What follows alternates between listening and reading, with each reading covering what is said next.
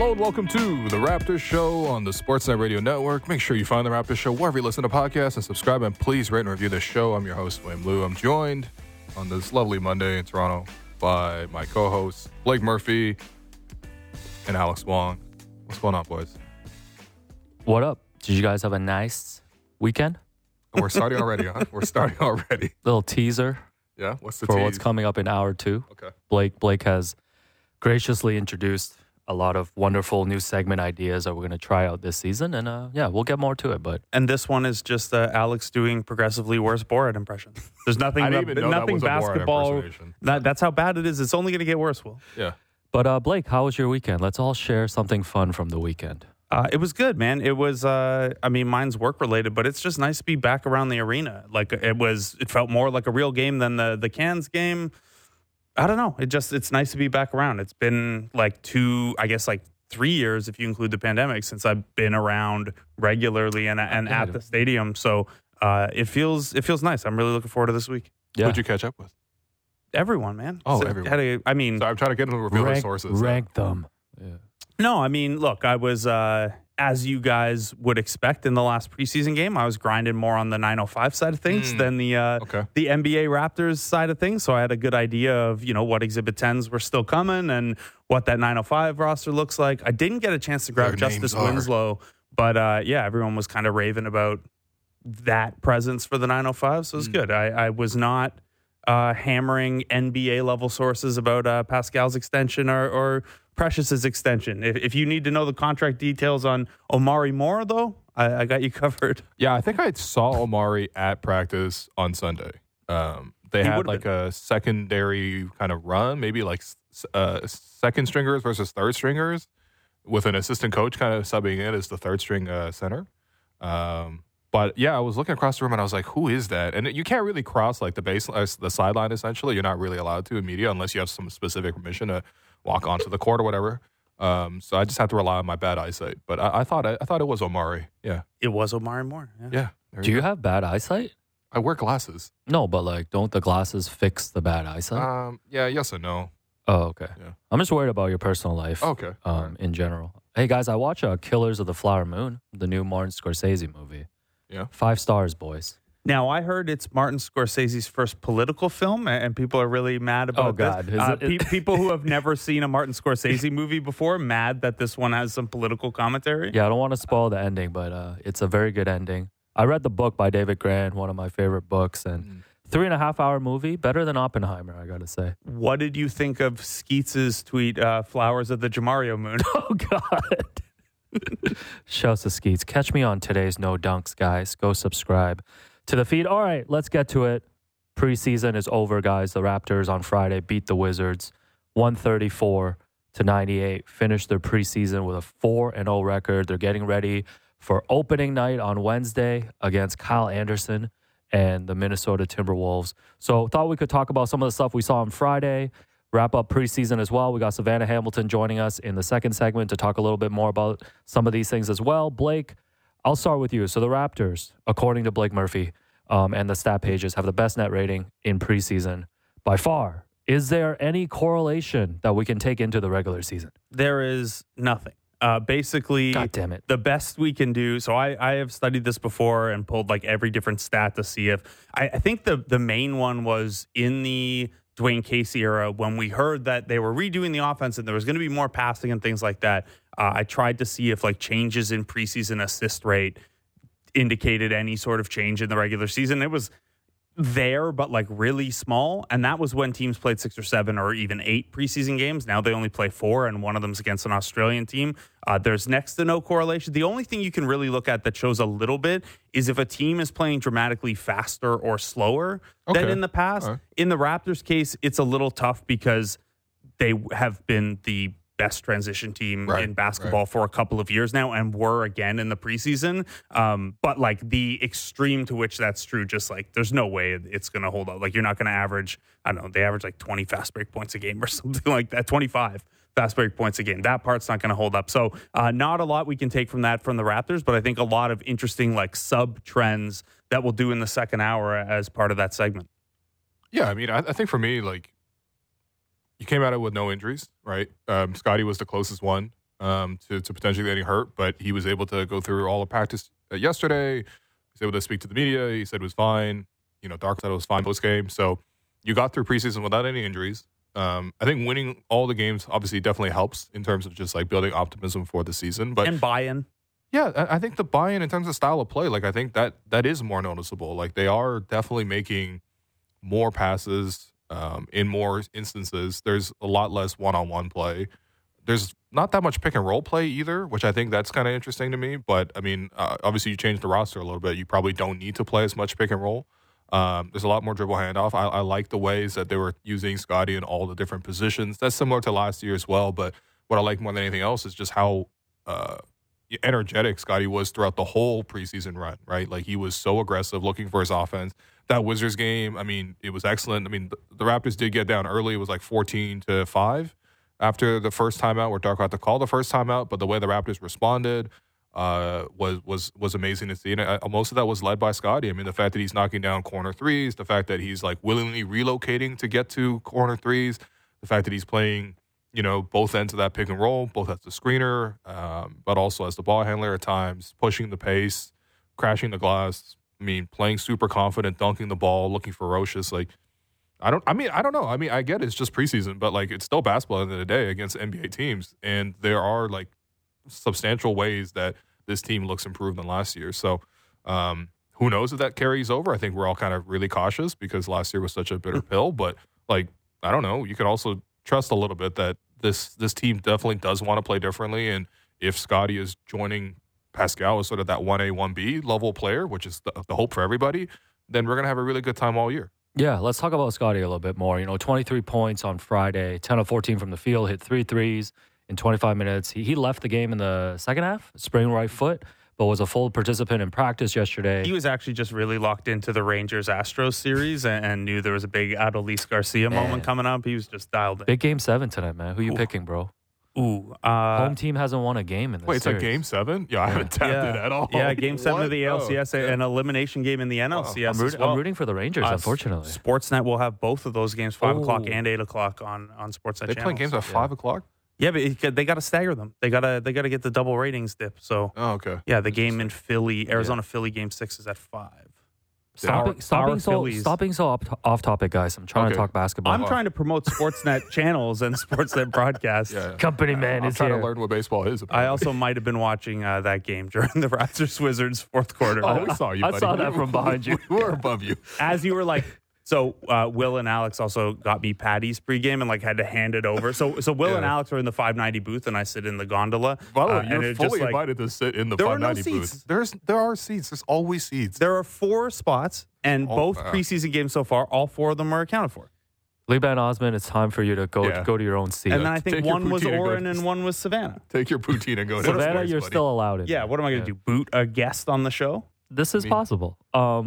As I was saying, guys, before you guys distracted me, Scottie left the game, but is all good. Looks like, on track to be there for opening night. I want to play this clip. Darko was asked about what he learned in preseason about Scottie Barnes, and here's what the gaffer had to say.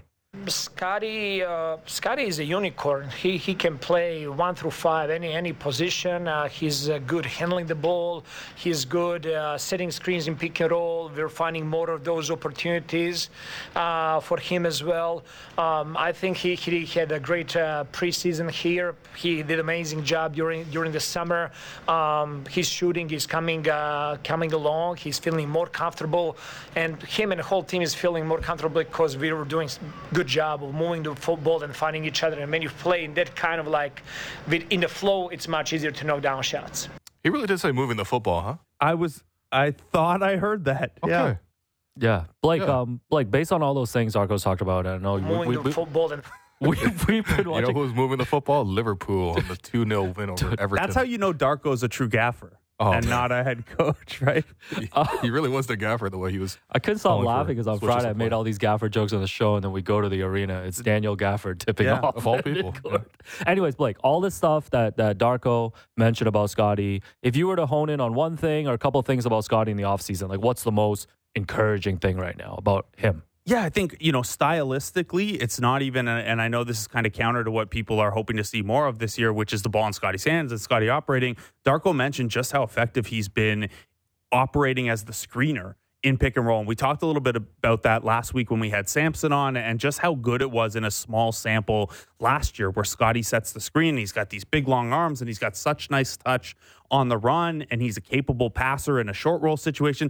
There's just, as much as we all would like to see the ball in Scotty's hands more, and that needs to happen for developmental purposes and because he'll probably be better in that regard, I really do think Scottie, as kind of maybe not necessarily a 5, but a guy who's setting some screens and being the handoff man in some of those DHOs is really the best way right now to take advantage of how dynamic a playmaker he is. So when I hear Darko say that, Will, I know you've been really excited by how he's looked as a small ball 5 generally at both ends. It really does speak to the versatility of the offensive skill set, that you could be sitting here pulling clips of Scottie Barnes, the point guard, and Scottie Barnes, the center, from a small subset of games and being excited about either one. Yeah. I mean, I thought the Raptors as a team, not just Scottie overall, but as a team, the Raptors looked best when Scottie was playing that small ball 5 in those transitionary lineups. Like, obviously, we saw Jakob miss some time over preseason because he was sick.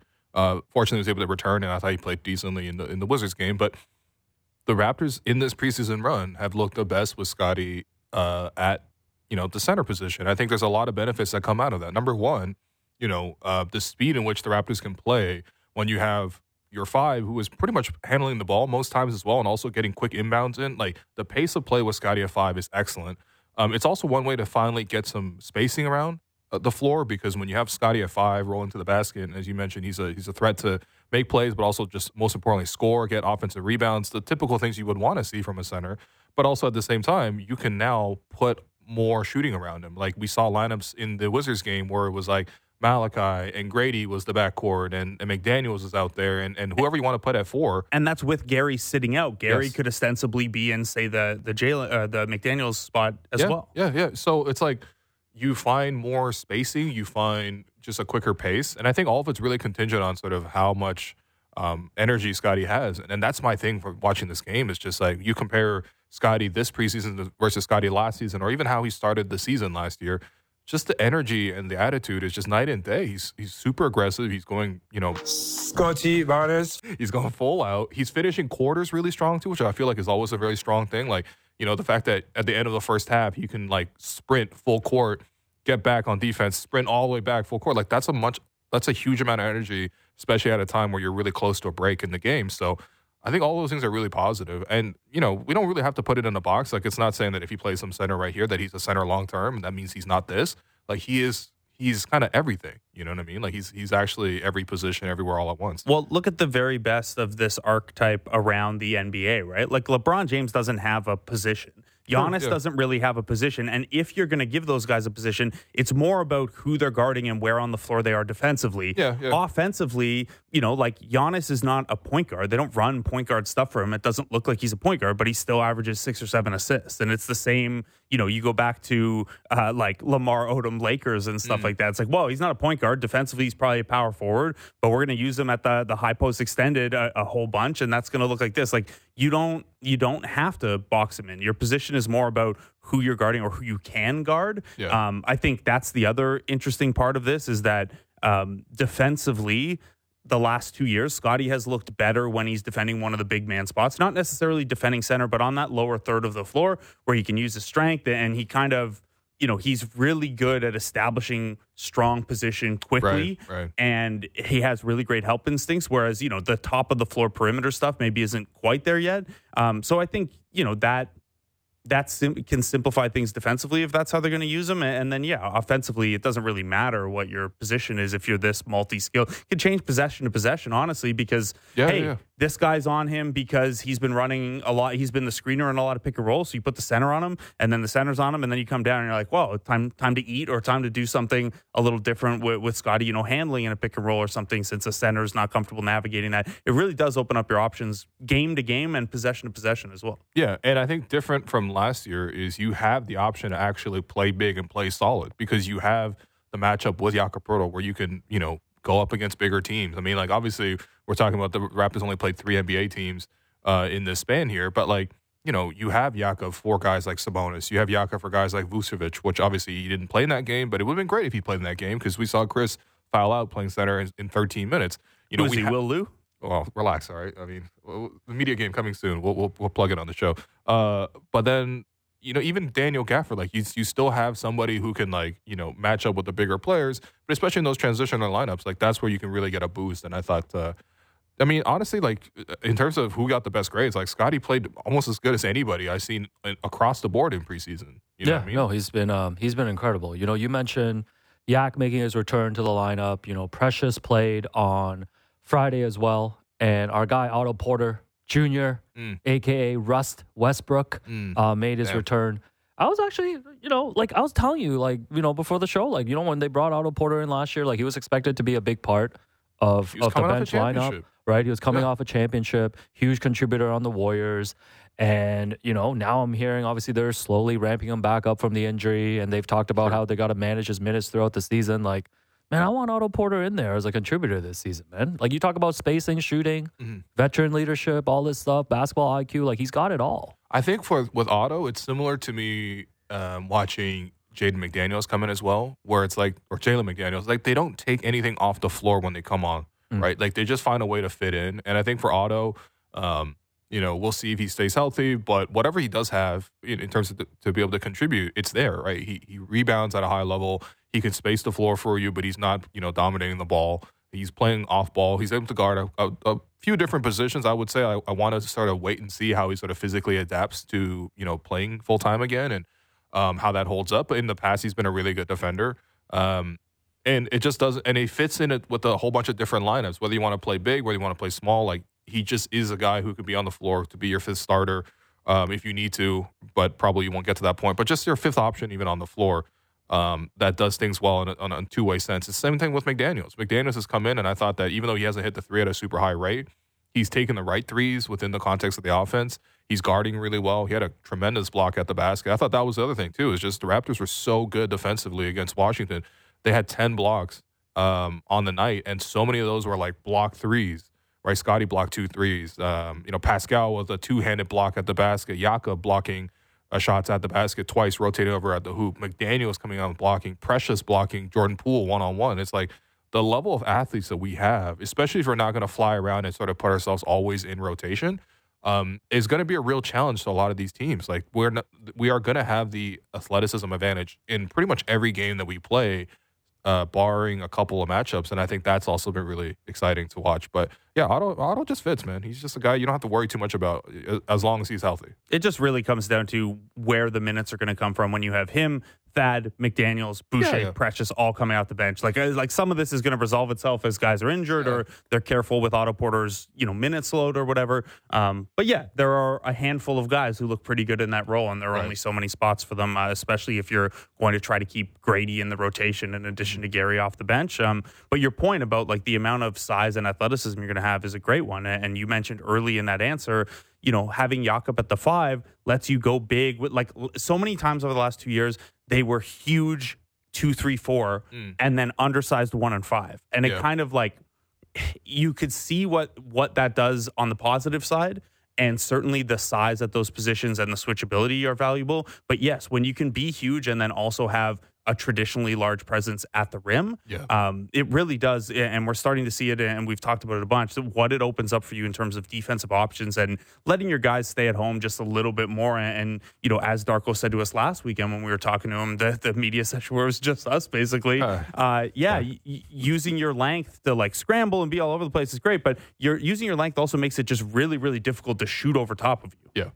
Yeah, I was going to ask you, Blake, about Precious specifically because, like, I thought he looked good on Friday, and I was thinking about it, like, this is his third year with the organization now. He's heading into his season 3 with the Raptors.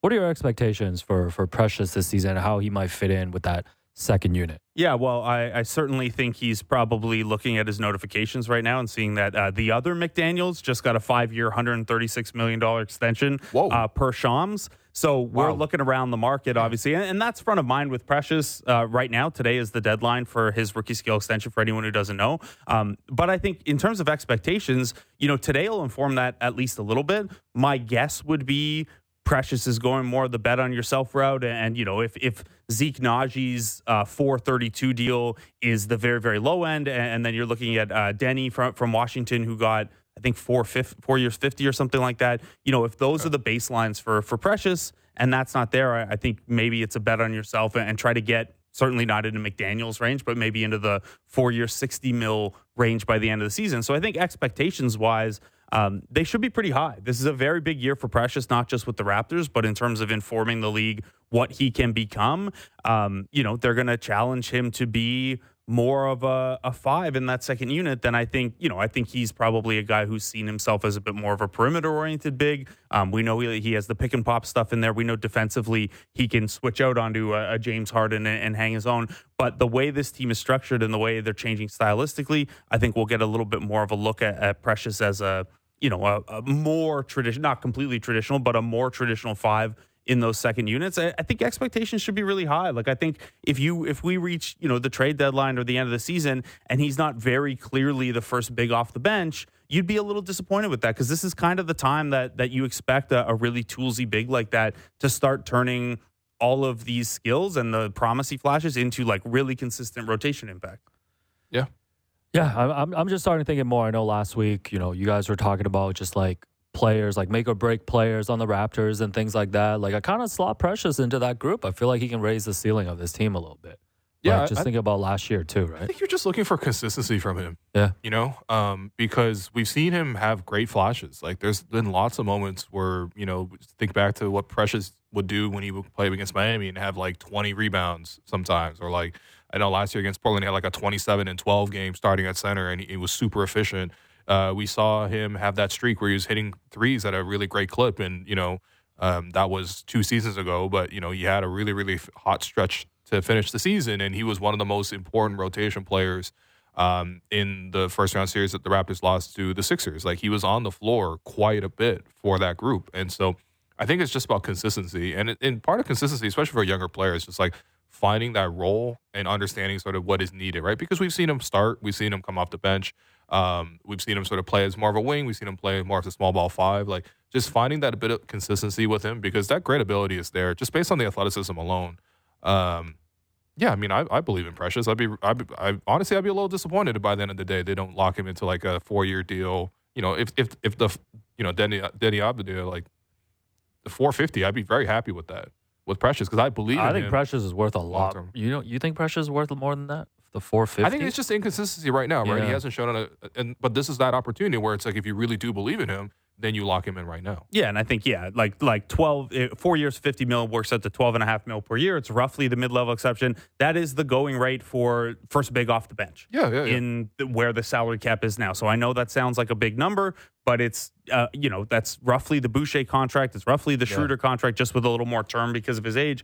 That's the going rate for like a really solid backup 4-5. That's a going rate for an NFL running back who can get you 2,000 yards. Yeah. That's what it is. Or you use a top multi-sport, or you use a top pick on a running back and he only gets 1 touch on Sunday. That's right. We're freezing Will out today, man, because he spilled coffee on the show live on Friday, so he has to get punished. A couple other random things. Raptors announced a bunch of roster moves after the game. The main one that really affects the Raptors NBA squad, Jeff Dowtin Jr. was waived after the game. We didn't see him. He didn't play on Friday. No. Yeah. So and I don't think we saw a lot of him in preseason. So this whole Jeff Dowtin Jr. saga is over for now, Blake. Yeah, it is. It's the Raptors don't hold his G League rights. It's a weird thing. I know he played with the 905 last year, but the way G League rights work is weird. So technically Philadelphia holds his G League rights now. So if he's got a tough decision to make, because there are 6 or 7 open 2-way spots around the league. And I think most teams would love to have Jeff Dowtin Jr. on a 2-way, but he has to make a decision of, well, a 2-way, caps your earnings at around $500,000 and only half of that can be guaranteed. I did the math, and if he were to get called up to the NBA on a regular deal, he'd have to stay in the NBA for 48 days for it to overlap an entire season on a 2-way. So that's the tough decision for him. If he signs a 2-way, then he'll go wherever he signs. Otherwise, he is headed to Philadelphia's G League program, which is obviously interesting because Nick Nurse is the head coach in Philadelphia. They're a team that could potentially be in some trades this year that maybe open up a roster spot. We know Nick was really fond of Jeff Dowtin, so that could be his next stop. Yeah, well, Nick Nurse. revenge game when Philly's here later in the season. Probably not this week, but down the line. Nick Nurse, open invite to come on the show. If We're you pressing like, again? on Friday. The seat is wide Jeff open. Down, you know what? Jeff Down, open invite to come on the show. I like the theoretical here that Nick Nurse has not responded to coming onto the show, but he's watching so we can make these plays. He's just locked into the Raptor show. You never know who's watching. All you got to do is tweet Nick Nurse and not even add him on Twitter, and it'll get back to the burner at least. Which is reactivated, by the way. Oh, okay, it's back. Yeah, it's back. Yeah. Okay, just for rivalry week. All right, I think that's. I don't know, Will. Do you have anything else? If not, we can take the break. No, I just feel like it's like, what did we do all this for? You know what I mean? Like we did sort of evolve him in the program as much as he was able to play. I thought he did a decent job. And then, I mean, after all of that, you don't really end up going anywhere with it. So, I mean, I think that's just kind of a bit of a waste of time almost in a way. It kind of wasted everybody's time in a way. And look, I get that there are some people who will respond on Twitter or whatever when I write these explainers up and they'll be like, well, what's the big deal? It's the last, like you're making such a huge deal of the last guy on the roster. And no one's making a big deal of anything. This is just like, it's part of the roster transaction. Yeah, like you're allowed to just disagree with the end of the roster move. And you know, I'm a big believer that having vets in the room is important, but I wonder if, you know, Thad and Otto and Garrett Temple is like, okay, well, 3 spots when you're a team that's still developing, maybe that'd be better used on someone else. Or you know, hey, he's a 26-year-old point guard and he hasn't stuck in the NBA yet. Okay, but bigger picture, first of all, I think Jeff Doughton is a good enough player to be on an NBA roster. But to your point, Will, not only is it, you know, you tried to develop this guy and then never really, it seemed, gave him a fair shake to crack the roster here. But to the bigger point, like the Raptors on their way up, leading to the championship, part of what made them successful was they kept hitting on undrafted guys that were drafted really late, guys they'd find in the G League and turn into something, like Chris Boucher. Obviously, Pascal as a late pick maybe doesn't count, but Fred, Norm as a second rounder, you turn him into something. And that helps you, like salary cap wise, because you have inexpensive guys contributing. It also makes you a little bit more comfortable when you have to do consolidation trades, that your depth can step up into those roles like we saw in the championship year. And this organization has gone from hitting on a lot of those guys to hitting on not a lot of them over the last couple of years. And that's fine. Most teams, like, these are really like low percentage plays here when we're talking about the end of the roster. But we've also seen guys like Utah, O'Shea Brissett, Gary Payton II, like come through the organization and not stick around and find like good rotation spots elsewhere. So, you know, I understand if people think the Doughton thing or Justin Champagnie before that is in isolation, it gets too big a deal made out of it. But also, like, the organization hasn't really hit on any of those guys in a little bit here. And the ones that have ended up good have been good for other organizations. And I think that that's, you know, a strength they had before that they need to find their way back to. Yeah. All right. Well, we're going to take a quick break. I've been your host, Willow. You've been listening to the Raptor Show on the Sportsnet Radio Network. When we come back, we'll get Savanna Hamilton on the line. Diving deep into Leafs, Raptors, Jays, and NFL. The JD Bunkis Podcast. Subscribe and download the show on Apple, Spotify, or wherever you get your podcasts.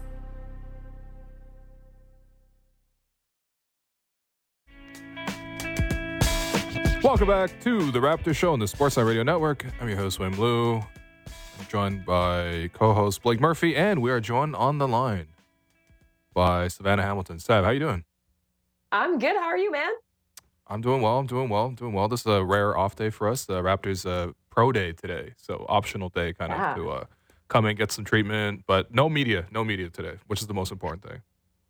Exactly. That's why I was happy I was able to work out for me coming on today because of that. So. And now we know it works. We know the technology here works to have you on via Zoom. We're good to go. Yeah, Hey. We are supposed to get Darko tomorrow through the similar technology. But yeah, as the pandemic proved, that Zoom is excellent. So for everyone who hasn't had Zoom yet, go ahead and get it. Yeah. No? Are we getting paid by Zoom now? What's going on here? Let's do it. You know, I know a Chinese guy runs that thing. Let's go, baby. We got 2 over here. The look at your... Huh? We've been on the show a week, and Will just looked directly into the camera to do that plea for money. He's a pro, Seth. Yeah. No kidding. Yeah, Alex has corrupted me since I've started working with him. You know, he's not here. Don't worry, he's not here for the segment. Okay, what we want to talk about is actually a subject that was discussed at practice. You know, Sav, you and I were there, I believe, on Sunday. Yeah, yesterday. Wow, these days are really flying by. But yeah, yesterday Pascal was asked by me actually just about sort of how the partnership between him and Scottie Barnes was developing over the last 2.5 years, and here's what Pascal had to say. Nah, Scottie hasn't done anything really. Just kidding, man. Nah, Scottie's been good. Like, I think for me, I just like his approach to the game, just coming in every single day. I see him in practice. Like, he has the just the same focus. Like, I can see him just working hard. And you can tell in his eyes, like, you know, like he wants to continue to get better. And I like how aggressive it is, you know, just playing, having fun out there playing basketball. At the end of the day, that's all you can ask for. And we already know like how gifted it is. So I think it's just a matter of him just going out there and doing what he does and using his talent. Like, again, God already gave you everything. So you just got to, like, you know, do the rest, which is like just sharpening the tools and having that process of just continuing to get better every single day, which he's doing every day now. Let's go. Yeah, that was a great answer. Very effusive praise. But that was reciprocated because this is the clip that Scottie had when I asked him about sort of how, you know, on his end, sort of working with Pascal has grown over the last couple of years. I've been said it. I think I said it my first year. You know, Pascal's my favorite player. Just seeing what he does on the floor, being able to score the ball at an extremely high rate. He hits me a lot on those dunker passes when teams double him. Pascal, he can do it all out there on the floor, rebound, push it in transition, be able to score in transition, spin moves, he got it all. Sav, that's exactly what I said to Will and Alex when they were like, "You want Sav on the show?" I was like, "Oh, that's my favorite player. I'd be happy to have Sav on the show." Who? Okay, what do you? Obviously, the vibes are good right now because, you know, they haven't had a loss yet and it's preseason and everything's rolling. But what do you make of where that Scottie and Pascal partnership is right now? We got to see it for a handful of games, and I think that off court element that they're both kind of alluding to there is important too. I mean, I feel like there was so much chatter, at least that I saw. I'm sure you guys saw in the offseason, of the big question of how does Pascal and how does Scottie work together? How does that fit? Will they be taking shots away from one another? Will that stunt Scottie's growth? I think we've heard every single angle of that conversation. So I think it's like easy to say that it was refreshing to hear that one off the court, they have nothing but mutual respect for each other. And it sounds like that relationship is in a good place. It is genuine. It's not like it's a forced answer. They gave details about what they appreciate too. And you could tell from Pascal's more veteran eyes just how much growth he's seen from Scottie. And I think we're also seeing that as media watching the games and just how much more definitive Scottie has been. And also in his answers as well to media. I think we've also been seeing Scottie's answers really be more intentional that way too. So I think the fact that you see that relationship kind of growing together is definitely a positive sign. And, you know, on the court, we're seeing actions that are happening in terms of, you know, they're playing off of each other very well. Like exactly what Pascal and Scottie both kind of said. They're both kind of passers. Like they know where to pass, when to pass. We've seen it multiple times, even in the last game. You know, there's a really nice situation where Scottie, I believe he dished it down to Pascal for a spin move inside. Like there's multiple examples of that dynamic working out really well so far. And that's exactly the energy that you want heading into the start of the season. Yeah, I like that Pascal touched on the point about aggressiveness too, because I think in terms of initiating plays and initiating the offense, obviously we're hoping that the Darko's offense does a lot of the play creation, but, you know, like any sort of team, like you're going to need players to actually take initiative to really like generate that first advantage or really get downhill. And, you know, he talked about that aggressiveness from Scottie, and I think that, yeah, I mean, there's a real chance here because with Fred gone, there's so much opportunity now and so much sort of a slack to sort of pick up in terms of generating and creating that sort of advantage. And, yeah, I think Scottie's in prime position. I think, especially in preseason, his usage might be even higher than Pascal so far. I guess the concerns for a lot of people long-term is just like shooting, right? It's always just like neither of these guys shoot that well. Well, first off, I do think that these guys can, especially in the case of Scottie, have more runway to get better as a shooter. But also at the same time, there's a way where it's like, okay, that's maybe what they don't have the most of, but there's other advantages that they have. I mean, you can see there's a lot of mismatches that they're able to sort of feast on. And I mean, you and I were in the booth on the weekend, Sav, and pretty much anybody who got Danilo Gallinari, for example, or Corey Kispert, they were just attacking them like crazy. And that's a nice thing. When you have two of these guys, you can actually sort of force your opponent into a bad matchup. Oh, totally. I mean, they're both, you know, like how tall is Scottie? This is always like the mystery question at this point. Yeah. Every single year going into, he always seems to grow an inch and gain 9 pounds this year and stuff like that. So of course he's now even that much more of a factor defensively. And of course, Pascal with his size and his length, that really contributes, especially I would say in the system that Darko's running on defense. I'm seeing it be a lot more effective because you can just tell that, it's more like 5 guys on a string. It's more cohesiveness that I'm seeing, at least like so far on that side of the floor. And then offensively, you could actually argue that it kind of balances out really well. You have Scottie on one wing, Pascal on the other wing, and Dennis in the middle, kind of facilitating where the ball's going at all times. But then if Dennis steps out, Scottie can step into a more of a point guard role, which is what he was always talking about even as of last season. He wanted to be a bit more of a playmaker that way. And who's he going to be playmaking to? Well, a Pascal type. So that's why that dynamic is like playing out so well so far on offense.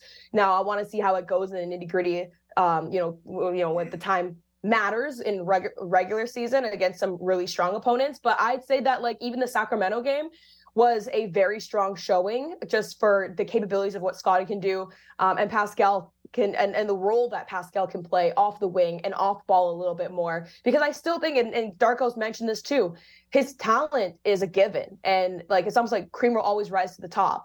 So, I'm not worried about Pascal if people are concerned about, his numbers dip, if the touches dip, but I think it's going to be more efficient. I think we're looking at a more efficient and effective offense that is going to be, probably headed more so by Scottie, I see, but it benefits Pascal just as much. I'm glad you said that, Sav. There was something that Masai said on Media Day that raised my eyebrows a little bit. He was asked about Pascal's future and the status of the extension, and he kind of made it seem like, well, yeah, we got to see how all this works under the new coach. And we obviously know who Pascal is a player by now. We know he's been able to shift that role around a little bit. When you look at the big picture direction of the Raptors, obviously there are like CBA economics that go into whether or not Pascal gets a big extension or whatever. But how important do you think it is for these two guys to show that it works pretty quickly here as Masai and Bobby Webster figure out, what is the direction here, which pieces are a part of the long-term plan?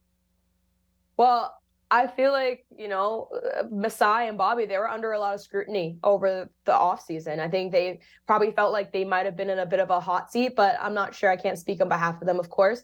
But there's definitely a lot of eyes and attention on Masai's decision-making in terms of the roster going forward. And I think for Pascal, that means that, he has to he's in a position where he has to make it work, but he's also professional. And I believe that truly, like any professional player can make it work.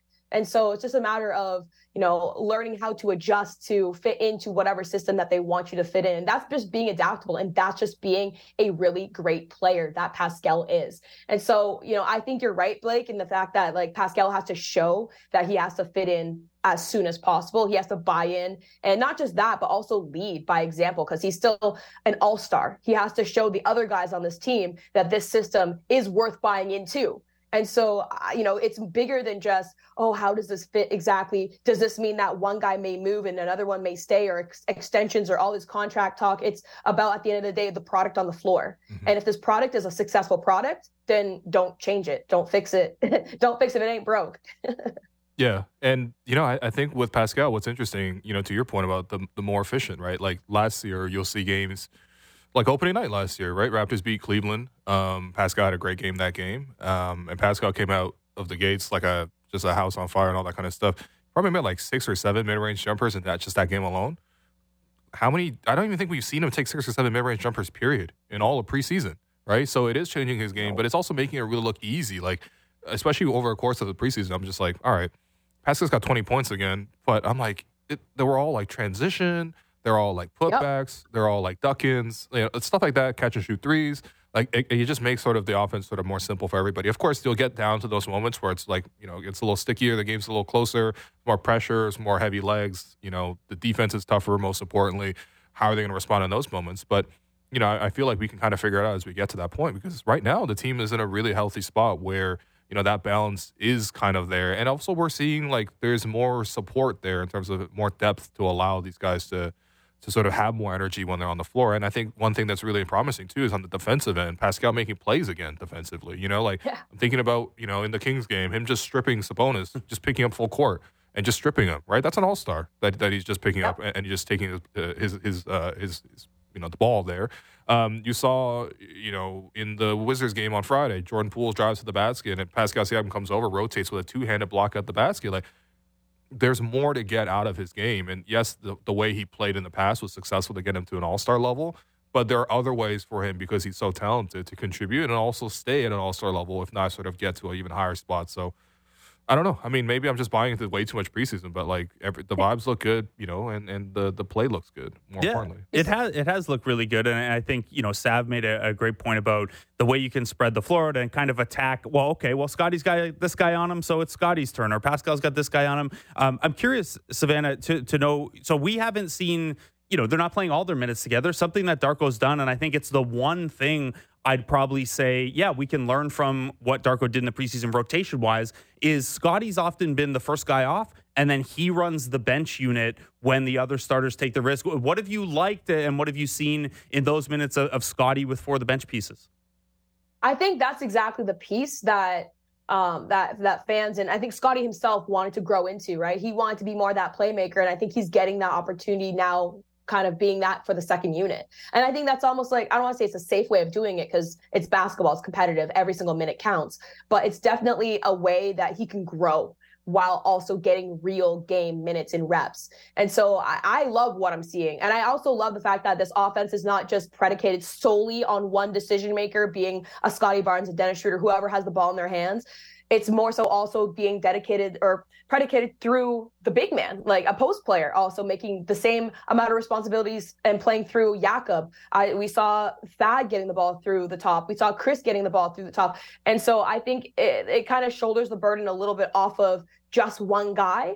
And I think that's that's the type of offense that we need to see in order for Scottie to grow into that point guard, like playmaking position fully. And so it's definitely a bit of a safety net type of offense that doesn't just rely heavily on one guy making all the decisions and finding the right passes. But that being said too, it also complements Scottie because we already know he's such a great playmaker. He has some of the best passing, I would say, arguably in the NBA, like in terms of just like purely passing skills, with all the no-look passes we saw last year even.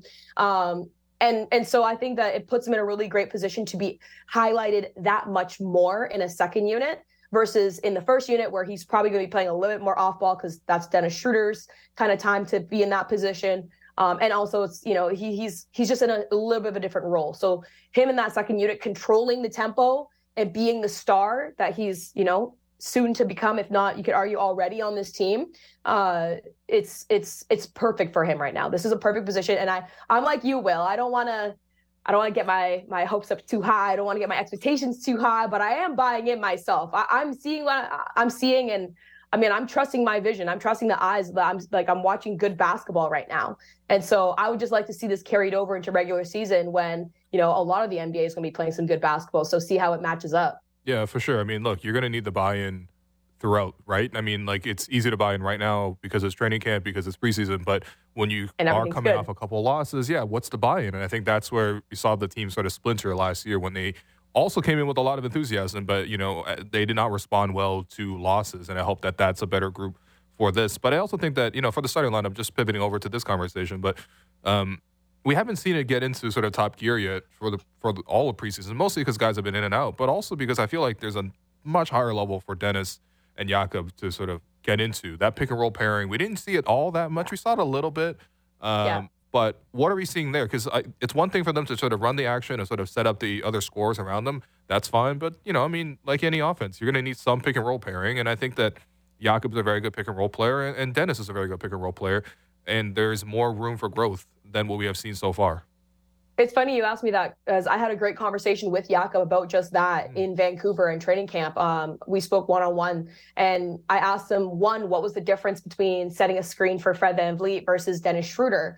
And two, like, how much will you be screening in general, probably, given this fact that this offense is not necessarily focused on just that.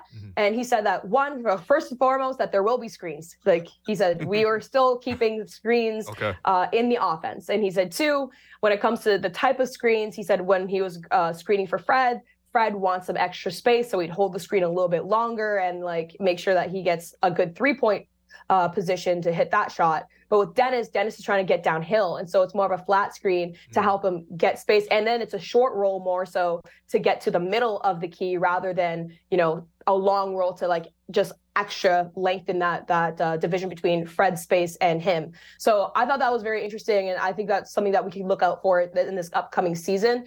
I'm looking forward to seeing that dynamic with Dennis because Dennis is, if you look at his 3-point percentage numbers, they're not super, super high.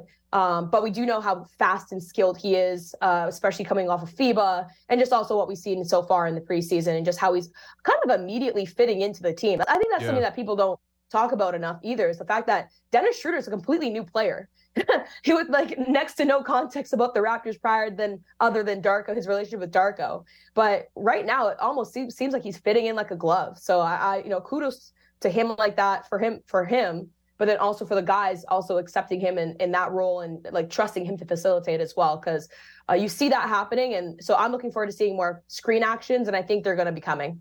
Yeah. Well, behind the scenes, especially Darko, not Darko, but Darko definitely. He's just hugging and having meetings all the time and talking to everybody at practice. Seriously, it's like nonstop.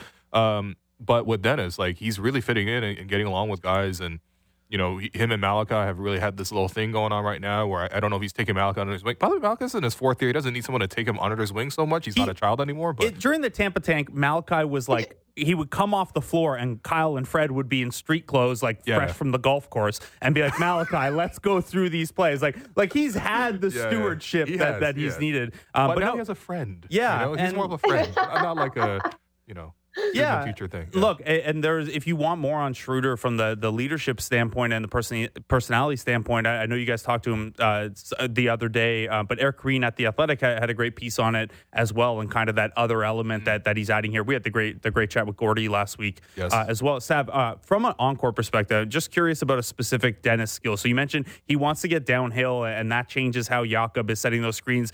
We haven't seen, like, when the Raptors have played point guards over the last couple of years, it's been Malachi, Kyle, Fred, even DeLon, the guys who aren't like breakneck speed. They're more about playing between the tempos and manipulating. How much fun are you having just watching a guy who has just like breakneck speed at the point guard position?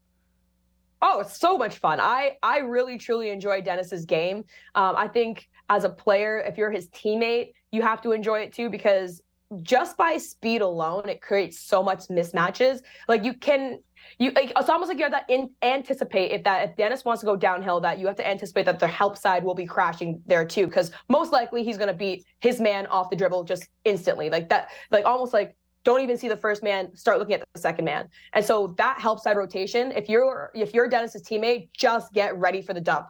And we all know that like Dennis is a passing guard. He loves to pass. So if I'm Jakob, if I'm any of the forwards, Precious, I'm getting ready with the ball, like my hands up here, because I'm going to be either trailing Dennis or I'm going to be putting myself in a position, maybe coming off the wing in an effective cutting, so that like he can hit me immediately, because that's an open option. So if Dennis doesn't go up just by himself, which is not necessarily the nature of the offense anyways, because we haven't really seen just ISO plays like that.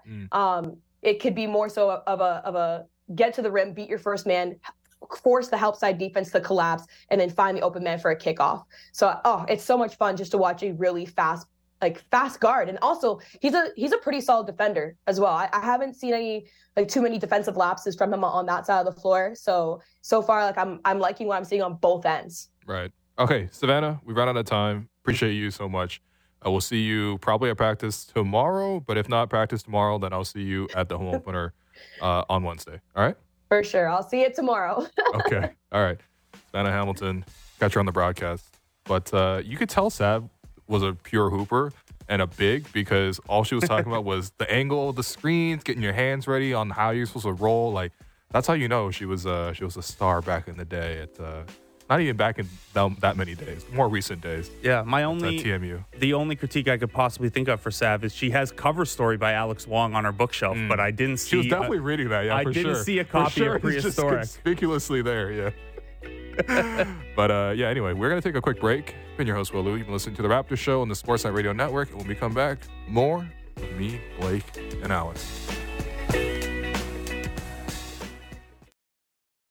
breaking down the top stories in the NHL every day. The Jeff Merrick Show. Subscribe and download the show on Apple, Spotify, or wherever you get your podcasts.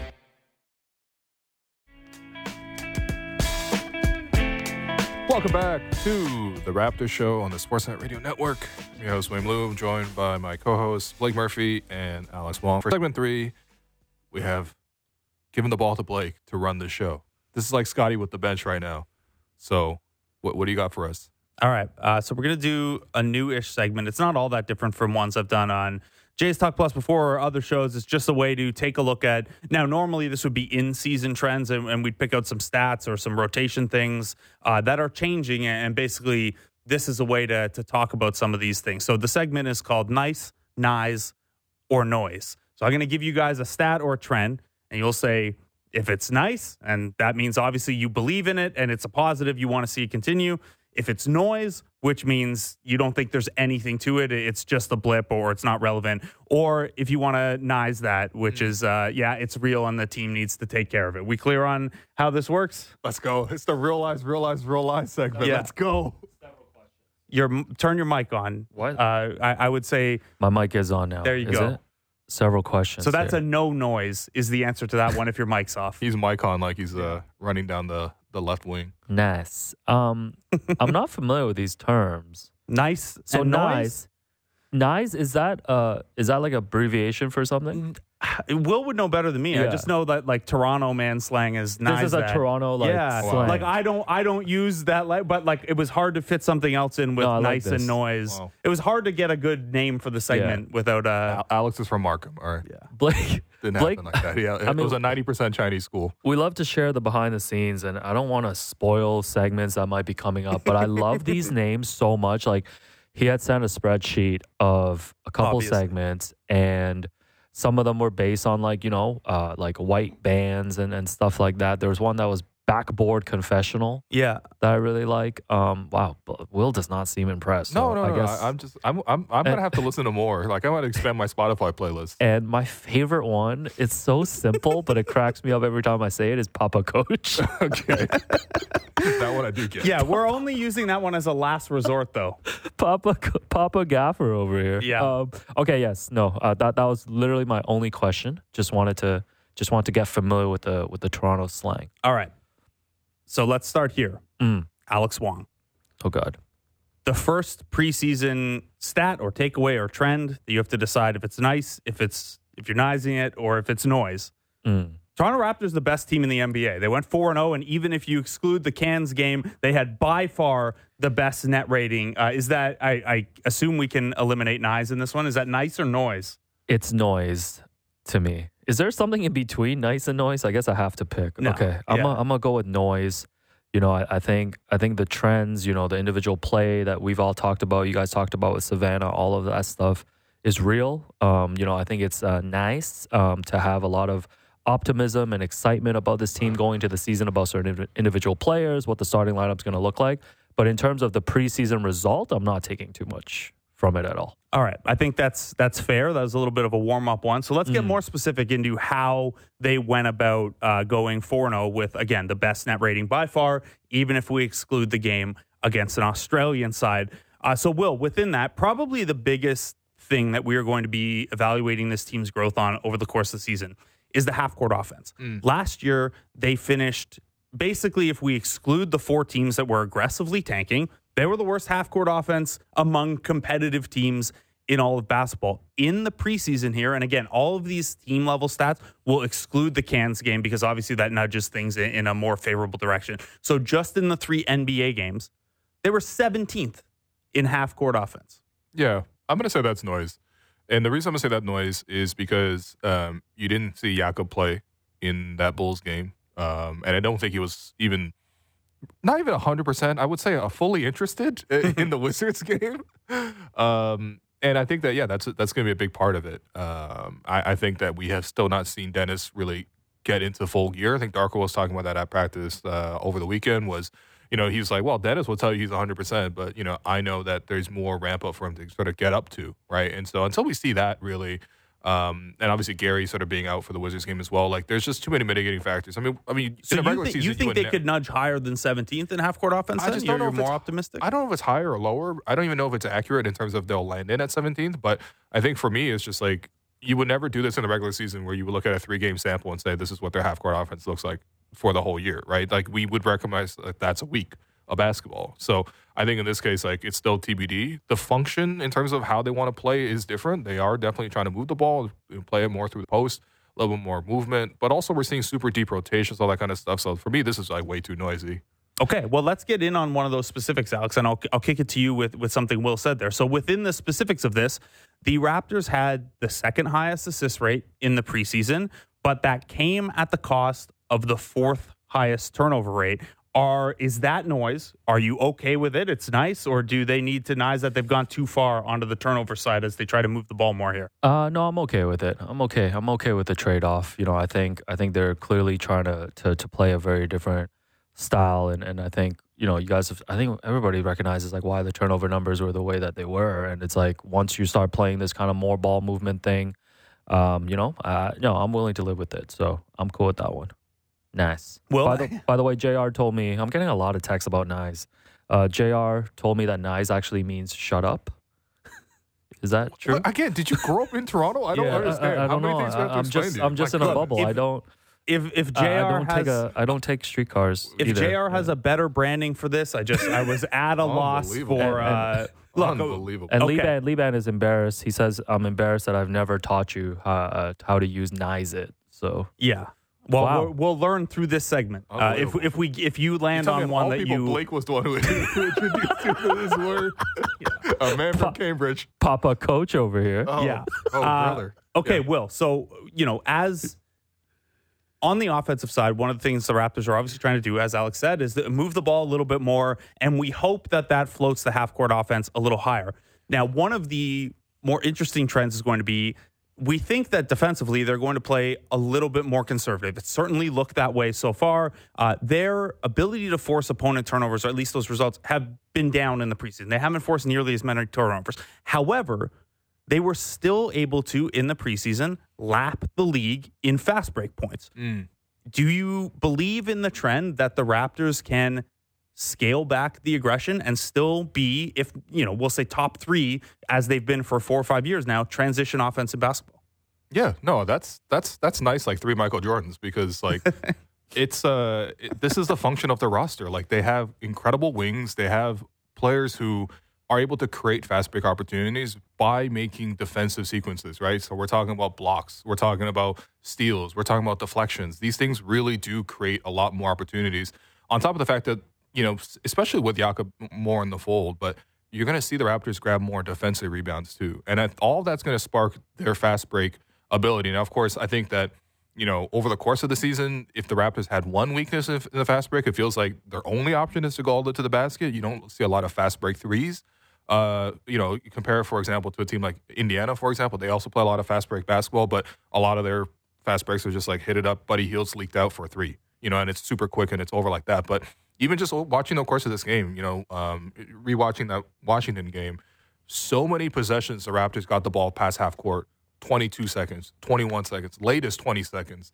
And that comes as a function of having sort of the roster you have right now. Having Dennis at point guard, I think, also really helps with that, because he's also a guy who can be, all out on that front. But even things that they do, like Scottie quick inbounding the ball after the Raptors give up a basket, like Kyle's legacy. No, but seriously though, like those are little things that they really add in. And then, when you have the roster where you have multiple ball handlers, that's going to enable you to play a lot of fast break. But mostly it's the defensive playmaking that allows them to fuel that. So, yeah, it's nice. All right, Alex. So we'll mention that they don't have maybe the transition 3 in their bag quite as much. In the preseason, they shot 34.8% on threes. I'm including the Cans game here because the rate at which your threes go in is the rate at which your threes go in for the most part. So they shot 34.8% on threes. That's up from last year when they shot 33.5%, but still pretty significantly below the league average, which was 36.1% last year. So they closed half the ground to get to league average on threes. They were also 22nd in volume of threes. So we're lower in the bar here. That is a slight improvement, but generally where they are in terms of three-point shooting compared to the rest of the league, Is this noise? Are they better or worse than that? Or do they need to Nize it and improve the 3-point shooting? I'm giving you an opportunity to use it, man. You know what? I appreciate you teeing it up because I think we're going to need to Nize it, boys. I think for all the positives, everything about the different style of play and all this stuff, that's my biggest concern with this team still, right? Like it's nice to see Grady Dick have like a 4 or 5. It's nice to talk about OG Anunoby, and Pascal Siakam maybe hitting a few more like above the break threes. But I look at this roster and I'm just like, I still worry about where the shooting's gonna come from. And like the one game we always remember last year was the ESPN game when they started 2 of 30 against Milwaukee. And they went hard in Rockets against the Warriors. Exactly, but it's like where is that improvement year to year in shooting going to come from? That's like one of my big concerns about this team. If you want to be optimistic about it, is I'm not sure. I'm not sure if anything's drastically changed where we're going to see the Raptors, be a above average 3-point shooting team. It'll help if Gary Trent Jr. and Grady Dick shoot 50% on threes, basically the whole preseason. We'll get into some individual trends here in a little bit, and maybe those will come up. Will, on the other side of the ball, again, excluding the Cans game, that skews the data even further positive. The Raptors were the number 1 half-court defense in the preseason. Number 1 is maybe high, but we certainly expect them to be better defensively this year. One specific strategic element that Darko Rajakovic has made mention of, and I wrote about this at sportsnet.ca last week, the Raptors over the last 4 years have basically set their own record and then threatened their own league record for the volume of corner threes they've allowed. In the preseason, they allowed the 6th fewest corner threes. What do you think of this potential trend? Is it noise? That's too high? Like they're not going to be able to climb it. It's too large a change, or are you going nice? You think this is potentially something they could replicate? I really want to say it's just noise. I think part of it is, again, when you're looking at a 3-game sample and one of those games you're playing Chicago, who are not a prolific 3-point shooting team. Washington, who is very much TBD, but does not seem like a prolific 3-point shooting team, at least the roster that came through. So that could heavily influence sort of that. But, I mean, ultimately, yeah, I mean, the defensive approach does seem to involve a lot less helping just in general. And I think when you're staying more at home, you're able to sort of at least limit which type of threes you're giving up. You saw when the Raptors did give help, it was mostly from the top rather than from off the corners. And yeah, if that's similar to what Darko has said. I remember going back to his introductory press conference when they had it outside and had all those chairs filled out with media and players and free ice cream, and a lot of MLSC employees. Bad day to be on the Jays beat. Missed it out on free ice cream. Hey man, we could have run it over to you at the Rogers Center. It was right across the street up on Bremner. But no, one of the things that Darko talked about was obviously he wants to take away the paint and he wants to take away the corner threes. And those are his 2 main priorities. And I think that's just kind of in line with that. But until we see more games, it's hard to really know. I mean, I think even at this point, how much of their defensive playbook, their offensive playbook is even installed yet, right? So, again, it's too much for You're going Jacques Vaughn style here. Like, we haven't even put in sets yet. It's, yeah, I mean, several weeks into preseason. Luckily, you see the Raptors running through sets at least. So, that's encouraging, I suppose. That's a positive. All right, Alex, we're going to go to some individual player trends now. I'll let you, I don't have them for everyone, but where do you want to start here? Oh, I should pick a player? Yeah. Let's go with Mohamedou Gay. Yeah. Okay. No, you really have one? No, I don't, but I could make one up on the fly. Please don't. We can do a whole we can do a whole 905 segment on this. Let's go with I got 3 words for you, Blake. OG Anunoby. Yeah. Do you want to do that part of it right now? Because I have thoughts on OG's consistent trend to try to get us to change his name. Segment 4. Segment 4. Okay. OG Anunoby had a 16.3% usage rate in the preseason. So usage rate is when you're on the floor, what percentage of offensive possessions do you finish with a shot, free throws, or a turnover? So league average would be 20, obviously, because there are 5 guys on the floor. 16.3 would be the lowest since the run it back season for OG Anunoby. Last year, he was at 19.5%. We've obviously discussed over the years OG's expanding role. Alex, do you think this is noise? Do you think this is nice because it allows OG to be more efficient in a smaller role, or do they need to Nize it and get OG more possessions? I'm gonna Nize it just because I want to say Nize it, but also I do feel like you talk about the usage. Part of it is keeping the player happy too. Like OG Anunoby clearly has. OG and Ginobili. He's clearly talked about wanting a bigger role, and even within this offense, like I think I would expect his usage rate to be around what it was last year. Like that's my expectation. 16 and a half. Like that seems low to me. Especially with how much this team needs his 3-point shooting. Yeah, right? His team needs his 3-point shooting, and you're going into a contract year. Like I know you're not coaching to make players happy. You're coaching to win and stuff, but one could lead to the other. So I think part of it, his usage might be at like 70 if it was what it was like at the start of the Wizards game on Friday. But I think less about the usage total numbers. Just I'm interested to see how they actually use OG. You got to put him in positions because like a lot of those ISO possessions are not that exciting to me. So it's kind of like how you're using him too, I guess, is what I'm really looking at this year. Yeah, I think with OG, finding the right balance between being aggressive and being opportunistic is going to be really important for him, because you saw moments in this preseason where pretty much everybody was taking good shots, but then OG would like randomly take a contested mid-range step back over 2 defenders, and it's like, what? It was just a bit of a record scratch, that's all. You know what I mean? Like, if you tell me Pascal, who's actually really good at those shots, is not taking them, if you're telling me Scottie, who has the ball a lot, is not taking them, tell me Gary's not even taking them that much, then why is OG sort of taking it, right? But at the same time, when you're thinking about Scottie's ascension, right, it does sort of take away a little bit off of other people's plates. And obviously Fred being gone, that's a big absence in terms of sort of more opportunities being filled. But we have Dennis. Dennis fits at least 50% of that, right? So I think especially with Scottie, you're getting more and more touches. It does take a little bit away from OG. But I also think for OG, it's just about recognizing how he can get involved. Like when you watch back on the tape, lots of opportunities where OG's coming off a curl, but he's not taking the right angle, or he's not taking the right shot when he's open, and he's waiting a little extra bit of a beat. Those are opportunities where the better he's able to read the game and more awareness that he comes at it with, there's going to be more opportunities. Because it's not like outside of those mid-range shots, it's not like anything that he's done is like hijacking the offense or anything bad, but it's just about reading the game. And that's such a big part of being a successful offensive player. But if he wants to be more than sort of a guy who is set up versus a guy who can create, that's the difference. And that's the key that he needs to hammer out. And something I'll be keeping an eye on. I didn't intend to ask this one, but he had 0 possessions in the preseason where he finished a play via the cut. Last year, he averaged a little under 1 a game. I think that's an area, especially as we talk about these defensive changes, or offensive changes rather, and we see how defenses respond, to a DHO over here or Scottie in the short roll. Well, if OG's stationed in the weak corner, he's a pretty adept cutter when he picks up on that. So I was a little surprised when I dug into the numbers and saw 0 for the preseason. Will, you mentioned Dennis Schroeder and him taking on some of that role that is left behind by Fred VanVleet. So how about this one? Dennis Schroeder led the team in assists on a per minute basis, however you want to chop it up, assist percentage. How do you feel about that one? And then where maybe there's room for a noise here, or maybe even it Nize it because it's too much load.